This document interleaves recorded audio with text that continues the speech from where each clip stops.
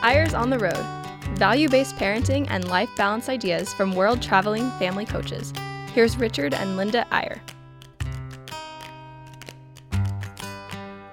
Hello and welcome back to Eyres on the Road. We're always so glad to be with you. We are indeed, and we're kind of on the road. We're in Phoenix. We're in Gilbert, Arizona, actually. I think we mentioned before that who'd have ever thought that 3 of our 9 children would be, at least for right now, just for this year, right here in the same town, Gilbert, Arizona. So we've been here twice the last little while. We were here a week and a half ago for a really special occasion. One of our granddaughters going to our temple for the first time. Many of you know in the LDS Church that there's churches, but there's also temples that are very special and sacred. And for the first time, this granddaughter went. And so we came down for that. And now we're here again, just a week and a half later, for a much more frivolous reason. No, we're here for our family. But there is a national tennis tournament here that I played in. I say it in the past tense because I lost yesterday in the quarterfinals. It's always good to have a goal. And Richard loves tennis from day one. It has absolutely been crucial. What do you mean day one? Day one? I Come on, I started later in life. I think you came with that. Well, high school, but still. It's been a wonderful part of our lives, and not only playing tennis, not counting myself.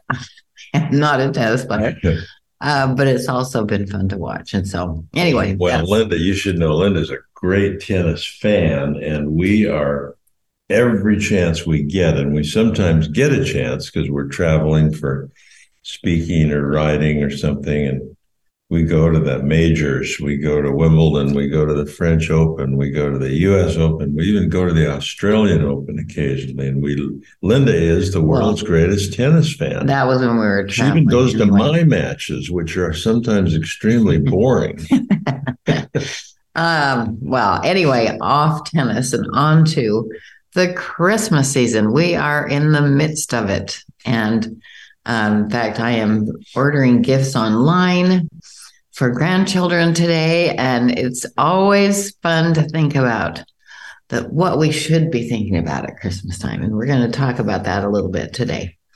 Absolutely. We're going to talk about, this is our week to talk about our gratitude journals. As longtime listeners know, we're really trying to perfect the art of keeping a gratitude journal. And our little book, Daily Thanks, is what our guide is. And we wrote it more for ourselves than anyone else, I think. And the only thing that distinguishes it from any other gratitude journal is that each month we try to take a little different slant, a little different facet of what gratitude is. And so we're not just always writing something we're grateful for, we're putting it in categories, so to speak.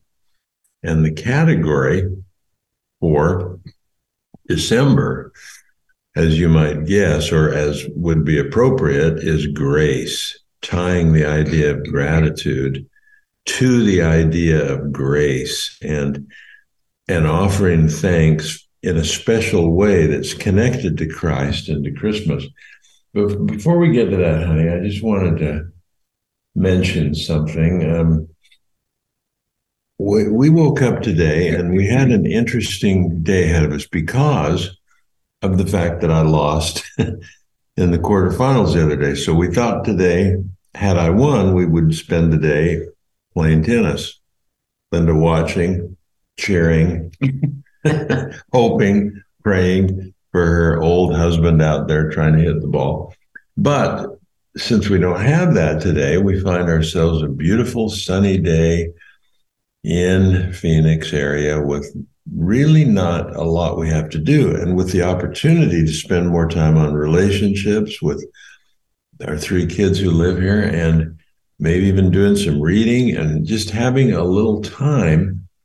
And so I picked up a book in the airport the other day. I say picked it up what I often do is go to the airport bookshops and look through the books, and then I just order them on my Kindle because we can't carry books around, right? Right. We quit buying books because we travel so much, too heavy. But but thank goodness for phones and Kindles and Audible and things that make it so easy. But there is a little book, a small book called Small Things. I'll give you the rest of the title after the break. I don't think that's the full title.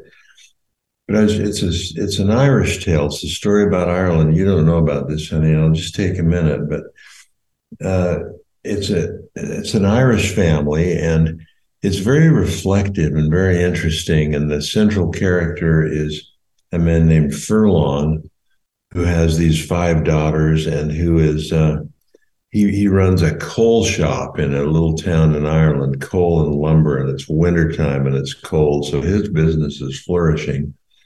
But he says one thing here I just wanted to mention because I just thought it was so fascinating. He's reflecting. He says, always it was the same, Furlong thought. Always they carried on mechanically, without pause, to whatever the next job was at hand. What would life be like, he wondered, if they were given time to think and reflect over things? Might their lives be different, or much the same, or would they just lose the run of themselves? Even while he'd been creaming the butter and sugar, he was working in the kitchen as he was thinking this.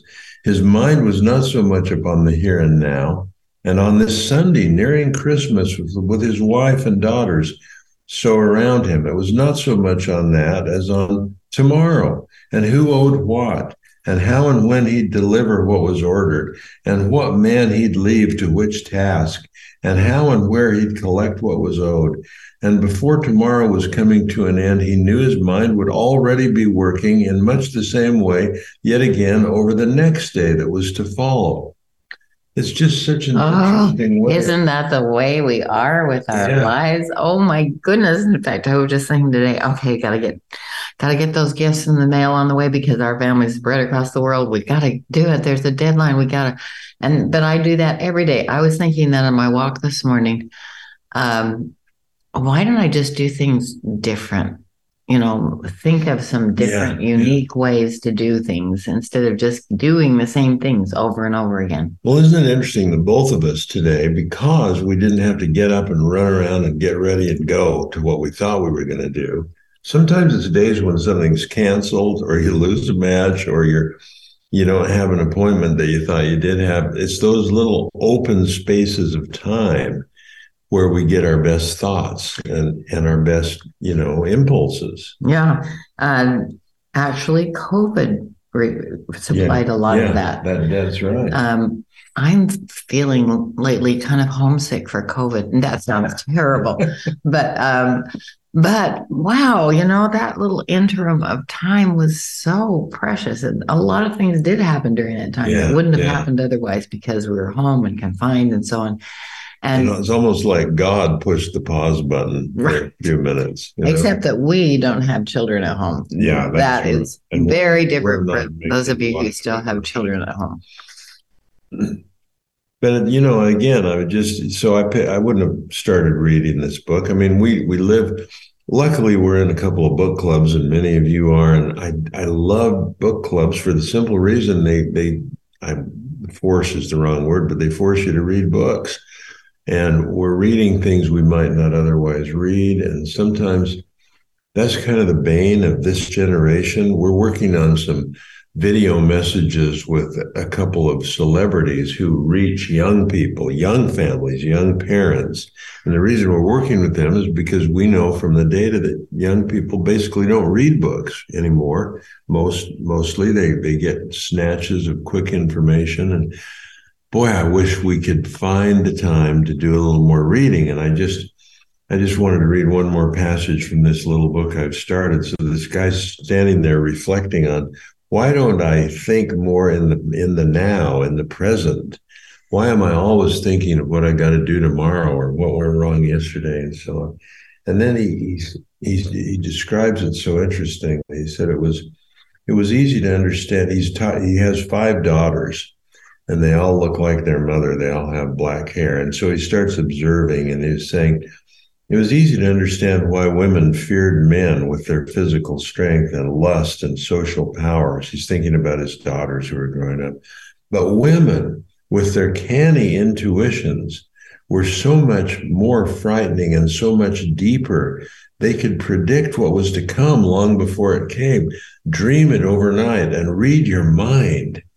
He's just thinking so many interesting thoughts. That's really interesting. But if we had more time to read and to think and to reflect, and we're in the last couple of weeks of this month of December, we're going to be going back to our 3-letter lessons that many of you are familiar with, little words that we're trying to perfect our thinking on and use them as word pegs in our mind to affect how we think and change our behavior for the better. And I think the word we're going to do next week, honey, if it's okay with you, is now, N-O-W, the now, the moment, being in the moment and really seeing what's around us and appreciating it rather than always thinking into the future. So that's our little warm up for today, right? Now let's get to... And we just have a few minutes before the break, but we are going to be thinking a lot about grace for the second half of the show. And, grace, when I was a child, I just thought of grace as something that Jesus gave us. Yeah. But it is so much more than, obviously, that's a bad way to say it. That's the best thing that he can possibly do for us. But how can we develop grace? How can we forgive people their mistakes and foibles and so on? And instead of being irritated by the way people are, just give them grace. Just give them a break. They've had a hard day, or they've come through a different family, a different whole set of values. It is so important to just think through people instead of look at them and make judgments. Yeah, that's really well said, honey. And grace, again, for our gratitude journals, in the second half of the show, we'll get to a specific challenge of a type of gratitude that we're going to concentrate on during December, and that we hope you will.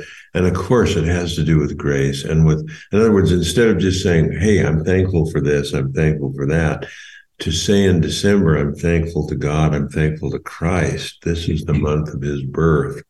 And to direct our thanks to his grace. And so we'll take a little break for just a moment. And then when we come back, well, actually, we've got a minute or two. So let's read the first part of this little short poem or chapter and have you think about it for a moment during a break. And then we'll come back and work our way to this challenge that we're giving to ourselves and to you for the month of December. So here's a thought. Perhaps gratitude, grace, and joy all begin with beauty. Keats said, "A thing of beauty is a joy forever." And then he upped the ante by saying, "Beauty is truth, truth, beauty. That is all we know on earth, and that all ye need to know." Let me just pause you there for a minute. I love Keats, and I love his poetry, particularly when he writes about beauty. And it invites so much reflection. And this is what we're moving towards here in this challenge for December, that a thing of beauty is a joy forever. I used to consult with a very interesting man in Salt Lake City named Obert Tanner, O.C. Tanner. And he was a wealthy businessman and a philanthropist. But his philosophy was, he said, there's so many good causes in the world. We could help the hungry. We could try to build new monuments. There's so many things to do. But for me, I'm interested in beauty. I will give to build beautification things, to build fountains, to build things that enrich the soul. That was his philosophy. And I'm not saying it's the best or the only one that a philanthropist can have, but it was so interesting to me to watch him from up close. And he would quote that very line from Keats, "A thing of beauty is a joy forever." If I help the homeless today, that'll be great. But if I create something beautiful, it will be a joy forever. Yeah, I think he was a really interesting man, Obert Tanner. You did a lot of work with him, but I vicariously got a chance to meet him and be with he and his wife. And it was really interesting that they believed in beauty and beautiful things around them. And it's true, it is. Finding the little beauties that are around all of us. Right. Anyway, think about that for a moment. We'll pick up on that beauty aspect and work it into grace when we come back in just a moment. Hang on.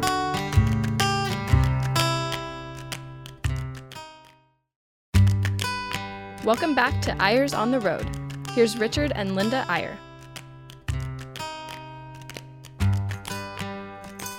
And we're back talking today about one of the most important words that I think exists on earth, grace.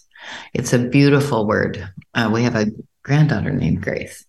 Yeah, who happens to live right in the house where we're. Have a lot of grace, yes. Yeah, where we are. But we were just talking about how important it is to think about beauty when we think about grace. And I had not really concentrated on that very much, but we have a son who is, as a little child, was so conservative with his money. He wouldn't buy anything for anything. I mean, he was a Scrooge. He just kept his money in his little bank, and he knew there was going to be something that he was going to need, and he was not going to spend it. I know the one you're thinking of. And as he got older and grew up and got married, he realize that there are some beautiful things that inspire you. And even if they cost some money, that is worth having something beautiful to inspire you every day. And I think that all of us need to think a little bit more about beauty. Well, he also realized that the best things in life and the most beautiful things in life are free, and that he could notice what he went out to see that day and the beauty in nature and so on. And he is a nature lover. And that leads to this really second quote that you read, honey. I mean, it's a real thought challenge. Beauty is truth. Truth, beauty. That is all ye know on earth and all ye need to know. Boy, that's a challenging statement, but let's go on and kind of flesh this in a little. In the rant and rush of pushy life, we need to find the moments to see beauty, to sit peacefully and feel our thoughts and soak in the gratitude and grace and joy.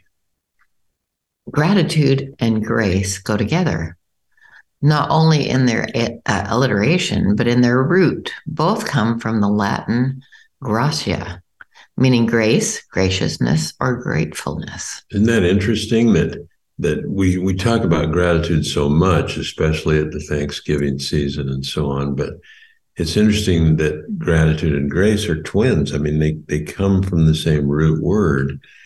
And without gratitude, we don't recognize grace. And without the grace of God, we don't fully understand or even have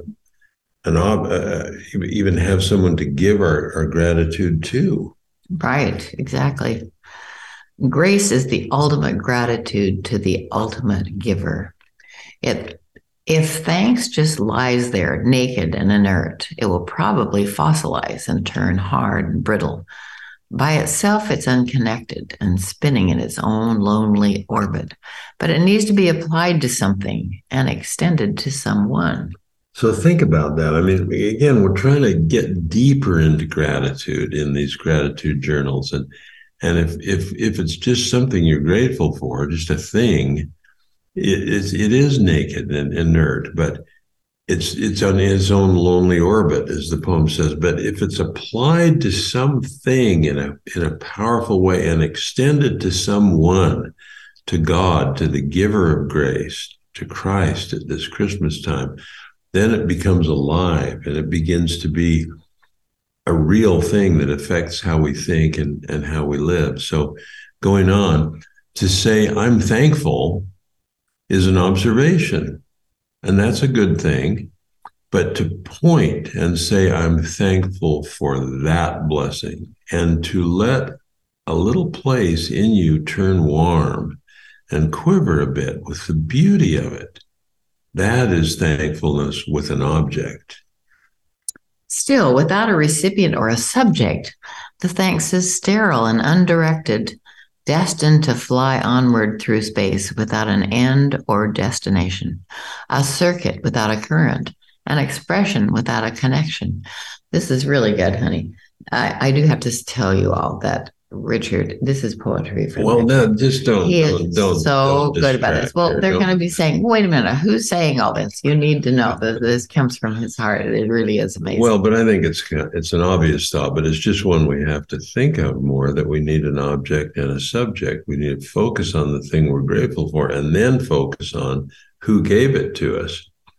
So that's lifts it to this new level. So to go on, but to say, I'm thankful to the giver, completes that circuit and turns on the light. I like that. Electricity good example. You know, if you even if you're really grateful for something, but if there's no recipient, if you're not giving that gratitude to someone, it's like a circuit without a current. It goes on, but it never gets anywhere, or turns anything on, or lights a lamp, or produces heat. But to say I'm thankful to the giver completes the circuit, turns on the light, especially if the giver is God and the light is his spirit. Now we get to Christmas, so listen to this part. Christmas, the wave of beauty and peace, the celebration of the birth of stunning sacrifice.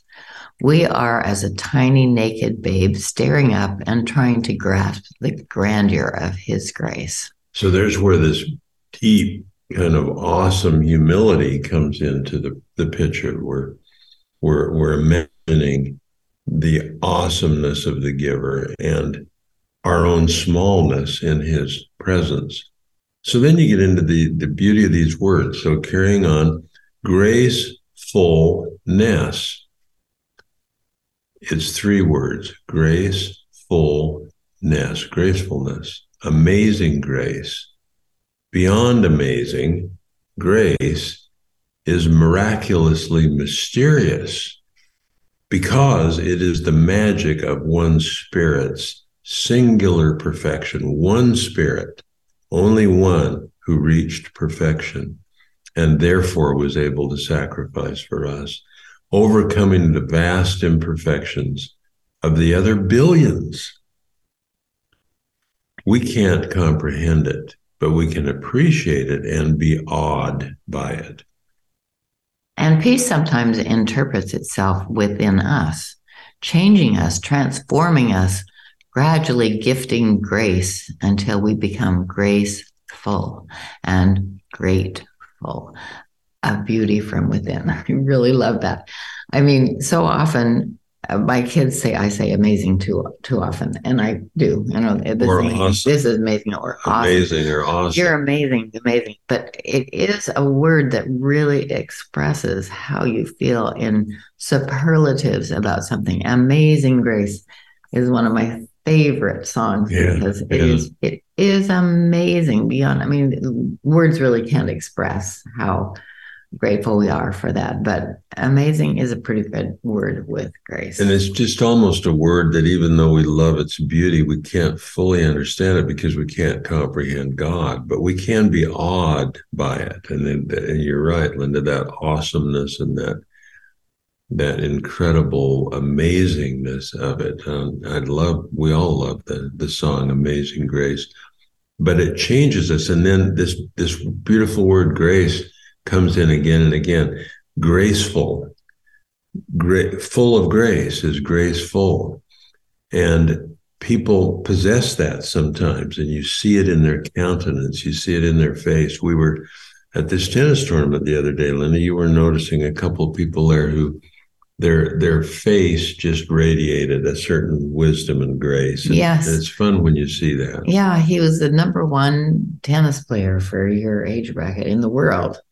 And there's something about his face. I mean, not because he played tennis, but I mean, part of it probably came from that. But something was beautiful about his face, even though he was old. But you could tell so much had gone into that face. And I do think sometimes that's inspiring to just look at people. I'm sitting by a woman who, interestingly, was graceful. I mean, you know, when you think of being graceful, you don't think about it really being connected to grace, but it is. Well, yeah, because you can almost use the two words interchangeably. Grateful is the same as graceful.